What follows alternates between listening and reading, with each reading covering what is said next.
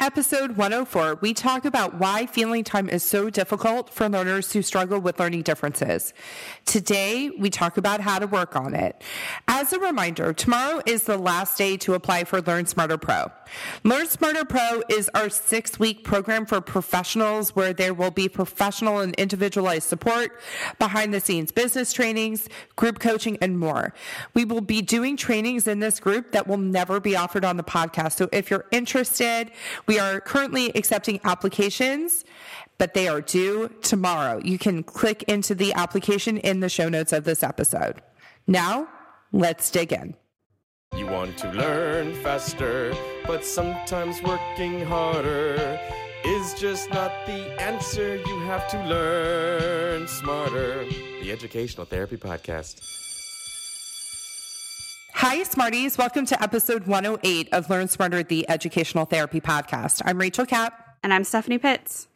And it is one of those rare moments where Steph and I are recording close to our air date. Yeah. So we're recording this on Wednesday. This comes out on Tuesday. So when you're listening to this, we literally recorded this a couple days ago. 6 days ago. Yeah. And as Steph and I were getting ready to hit record, we thought we wanted to take a moment to talk about the movement that has been going on over the last 3 weeks. Yeah, 2 weeks or so. 2.5 weeks. And of course, we're talking about Black Lives Matter and the disgusting murder of George Floyd. And we want to be thoughtful about what we contribute to this conversation. But, you know, it's something that Steph and I have talked about for a long time, which is the lack of diversity in our field, in both people who are educational therapists and people receiving educational therapy services. It's a big part of why we do this podcast, because it was something that we absolutely have been talking about since we became educational therapists, since we were in school. Yeah, since that first meeting that we went to, remember? That first workshop. And you and I talked about it. We looked around and it was a room of white women, generally older.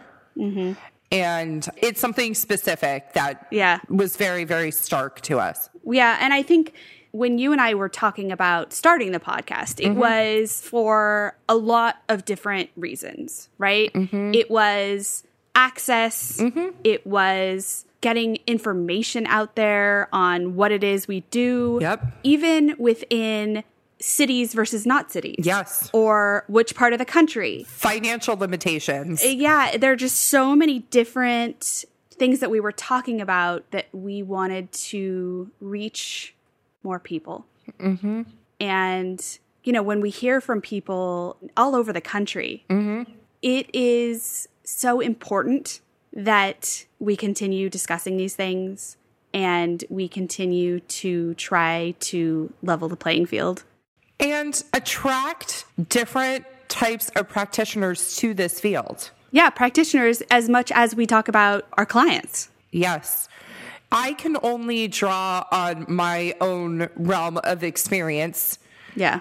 And the strategies that I offer are a result of my collective experience and really of your collective experience, because I get the benefit of your experience. But it's from our perspective as white people, as women in Los Angeles. And so we have big hopes for this field. Yeah, we do.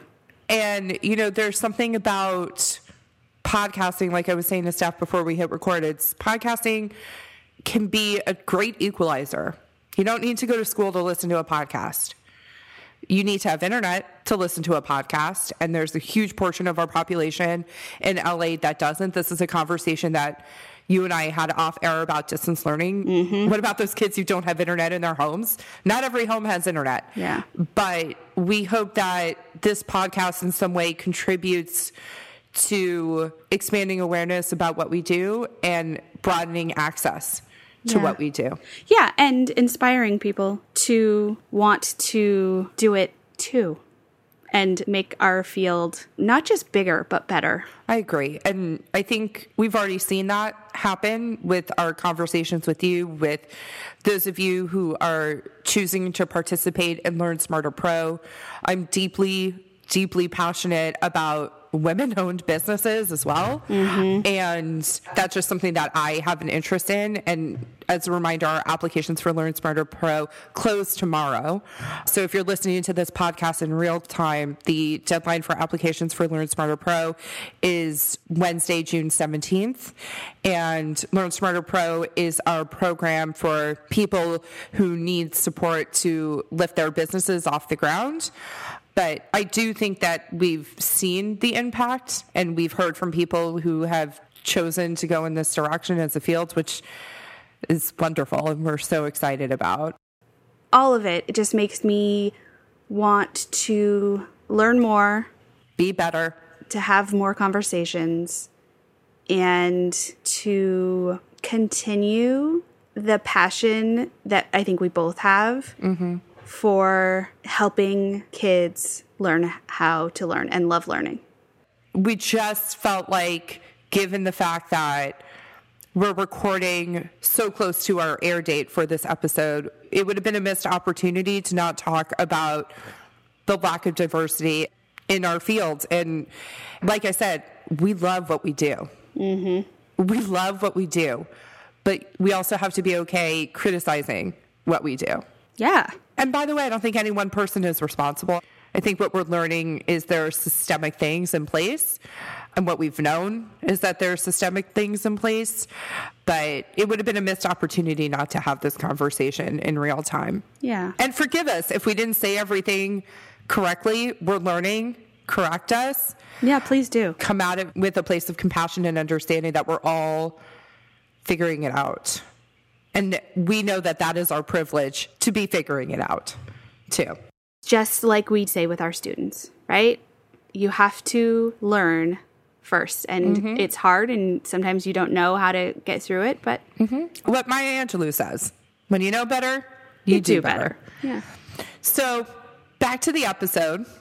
Feeling time. Feeling time. Yeah. And in episode 104, we talked about why you need to be able to feel time, why it is so important to have this conversation about how to feel time. It's something that we talk a lot about with our students. And we also delved into why students with ADHD and slow processing don't feel time the same way that their typical peers do.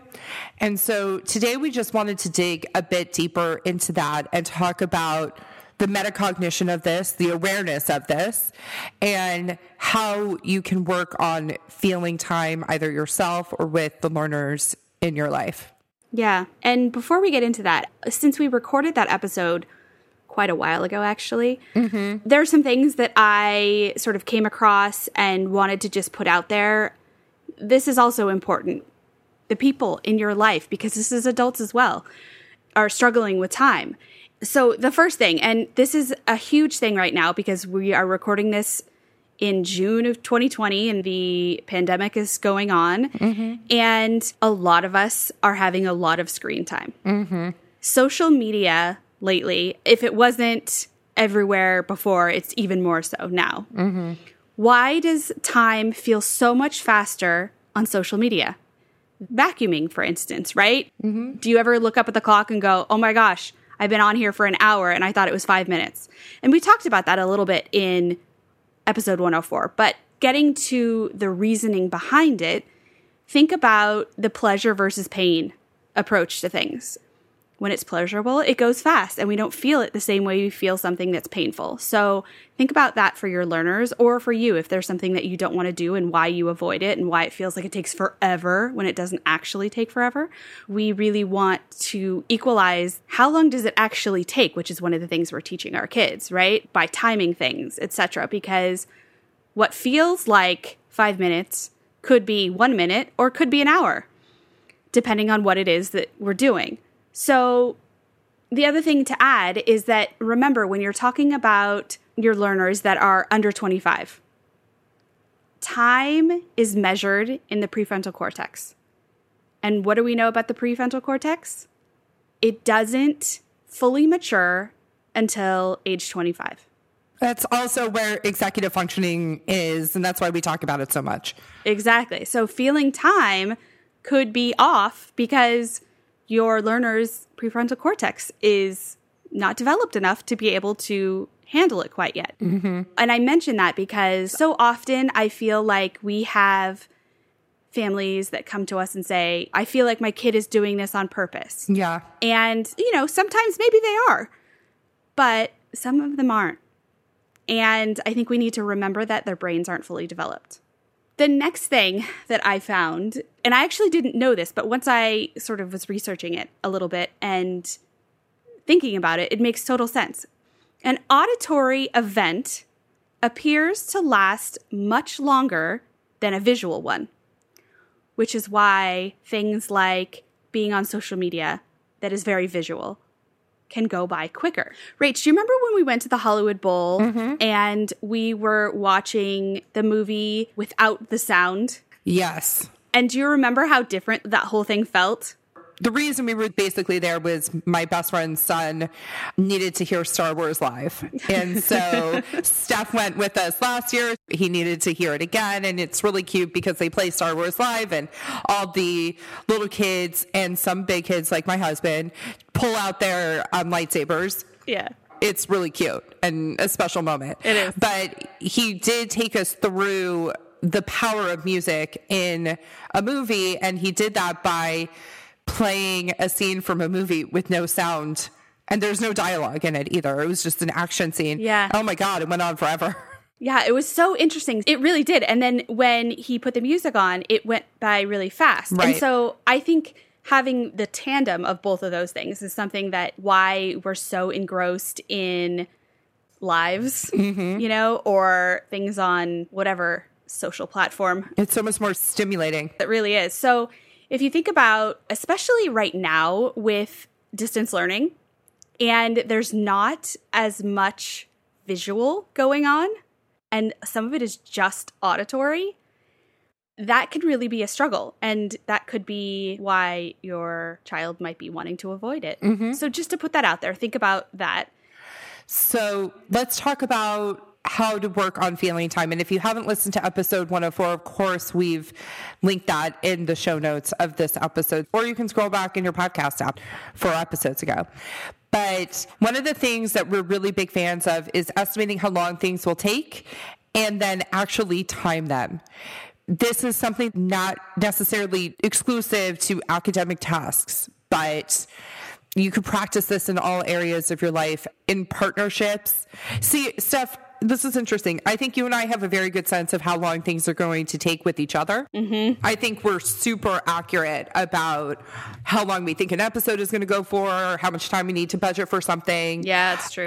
This is one partnership in my life, but in my marriage, we don't have similar ideas of how long things will take.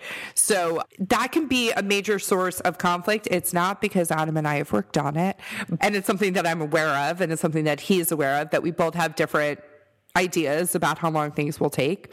I generally think it's going to take a shorter amount. Adams generally thinks that it'll take a longer amount. We meet somewhere in the middle normally. But this is something to build awareness. This is something that you can do really casually throughout the day and in conversations. But also, if you are doing it casually, you have to do the second part of it, which is actually talk about how long things actually took. Yeah. It's the estimation versus reality. You know how they do like Instagram versus reality? Yeah. We're talking about estimation versus reality. Yeah. If you only do the first part, you're never learning where it actually falls. Right. And this can be done in anything like, do you know off the top of your head how long it takes you usually to take a shower? Do I? Yes. Exactly. I do too. Do you know how long it takes you to get ready to leave the house? Yes. Yeah, you do. So all of those things we have figured out because we have guessed and checked. It's really easy to check when you're late. Yeah. So now we have a sense and we can feel that time passing. and know it's going to be about the same. So the more that we can have conversations, and even conversations with your child about how long it takes you to do things versus how long it takes them to do things, you could just talk about yourself to begin with so they can start being aware that that's something that they need to start to pay attention to in their bodies. And to do that, using clocks. Using baking timers, visual timers, your phone, setting up timers to indicate it's time to move on to the next task, putting a plan in place and then following through with it. That also, by the way, is a good tip for kids who struggle to start. Yes. And can work forever on a task. Yeah. And in next week's episode, we're so excited about next week's episode. It's already been recorded. And in fact, it was so delicious. We've already recorded a follow-up to it. But in next week's episode, we have a professor coming on to talk to us about learning. And he shares some tips too. And in fact, he shares even more on Patreon. So if you haven't gone and joined us yet on Patreon, you can do that by going to www.patreon.com/LearnSmarterPodcast. And for $5 a month that supports the work that we do here, you get to hear that extra content and all the back content that we've already uploaded. Because he shares a resource, and I'll save it for next week's episode, because both you and I were like, what is this? Oh, yeah. This is one of your fave stuff, so why don't you... It is my fave. So we actually learned this. We've talked about it before, but we learned this at a workshop Rachel and I went to. And I took it one step further. So basically what you do is you stand and you have somebody, if you can, help you and time you. You need to feel a minute. I do this with my students all the time. Have them feel a minute. They can't count. They can't look at a clock. They just need to sit down when they think it's been a minute. And some students, they are actually right on. Some think it's longer, some think it's shorter, etc. But the big next part to up-level it a little bit is to have them go on their favorite social media app or game or whatever and do the same experiment again. And I have students who have guessed that it's been a minute and been pretty right on within seconds, and then have been on their favorite social media app and went to 4 minutes thinking that it was a minute. And I just sit there. I don't say anything. And then when I turn around and show them my timer, I'm thinking of one in particular, her jaw dropped. She had no idea. And so this just opened up and sparked a conversation about time, about where her time is going. And you're not supposed to count. There's no counting in this. It's just feeling it. It's just feeling. And so this really opened up her eyes to why she feels like she doesn't have enough time and where her time is actually going. So I really encourage you to do that with your children, or even do it with your partners, because if you feel like you're struggling with time and there's not enough hours in the day, where's your time really going? And that could be one of the things. So Steph, can you talk a little bit about visualizing time? Because I don't know that you and I have talked about this. So visualizing time. So I don't know if you've done this, but I've had students in the past visualize what it looks like while they're taking a test, or visualize what they're doing when they're studying. And I've had them even draw a picture. But one of the things that comes up, especially with reading comprehension, is trying to work on visualizing. Do you have a picture in your head about what you're reading? The same thing can go with visualizing for time. So what time of the day, where will the sun be? What does it look like while you are doing it? So you can draw a picture. Let's say it's an example of getting your homework done. If you get your homework done right after school, what does it look like outside? Is it still light? What time of year is it? Is it before dinner? When are you taking a shower? Is that at a certain time of day? What does it look like outside? What does it look like before you go into the shower? And what is your family doing versus when you get out of the shower, for instance? Having some pictures in your brain about time can also help people who struggle with feeling time. Got it. Learning how to manage time and how to really feel time within your body improves self-confidence, because when you're more confident, you don't procrastinate, and therefore it won't take as long. So there are a lot of reasons to focus, and it's not the emergent thing, right? Stuff like when a new client is coming into the practice, there are other things that present as more emergent, but this is not necessarily the first thing you should be doing in educational therapy, but it should be a part of your assessment process. If you go back to episode 37 and listen to our framework, we talk about there's a period of assessment, there's a period of building, and then there's a period of competency within educational therapy. Stuff's already linked that episode in our show notes.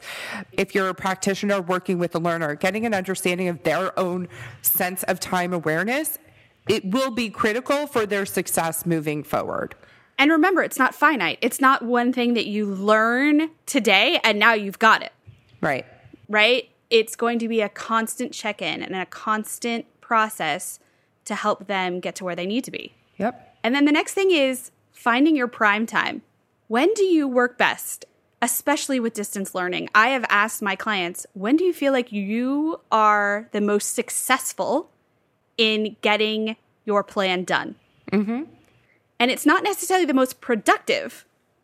I say successful, because one of the things that comes up all the time is how, for studying for finals, for instance, there's so many people that say, or parents that say, you need to study for, 6 hours, and that's going to be the right amount of time. And as we've learned also in next week's episode a little bit, that's not actually linear. You can't find that this is the recipe and this is exactly how it works. So it might be that your child, if you're asking when they can be most successful, for some things it might be the morning, and for some things it might be night, or it could be all in the morning or all at night. It just depends. I know for your students as well, one of the biggest things that comes up is task initiation, right? A lot of them can get through it if they can just start. Yes. Steph, when's your prime time? I think I have a prime time in late morning, and I think I have a prime time in the evening. I'm the same. I'm incredibly productive from like 10:30 to 1, which, not ironically, is usually when we record the podcast. Yeah. And I'm really productive late at night as well. Yeah. So. Yeah, but in the middle, it's rough sometimes to get a new project going or something. Sometimes I'm like, this is going to have to wait till tomorrow. Yeah. Because I just don't have it in me. Fair enough. Or I start laundry sometimes and it's in the evening, and because I'm going to be up doing all these things and I know I can get work done, and yes, I want to stay up till the laundry is finished. So then I just get it done. It's a win-win for me. Oh, if you've been a long-time listener of the podcast, you've heard our laundry stories over the years. So yeah, true. It always comes back to laundry. Yeah. Becoming aware of your time perception and the way that you feel time allows you to either add time or subtract time to how long you think things are going to take long term. So for students that time goes by faster and they think faster, students with attentional issues perhaps, have them feel a minute and absolutely have them use timers and have them have a plan. And we've talked about that in many, many episodes. And for students that time goes slower than they think, usually students with processing speed deficits, timers are awesome as well, but use that to practice estimation. I have a student in particular I'm thinking about. I was like, how long do you think this is going to take you? And he'll say 10 minutes. And I look at it and say, I don't think that's going to take you 10 minutes. So I have started to get him in the practice of giving me his initial idea of how long it'll take, and then we have to double it. And he goes, I know, double it. And then if we actually work on it, usually the double is correct. Yes. We're not necessarily teaching how to feel time correctly. It's how to adjust so that your time can be used efficiently. Absolutely. So, Smarties, have a great week. Have a great week.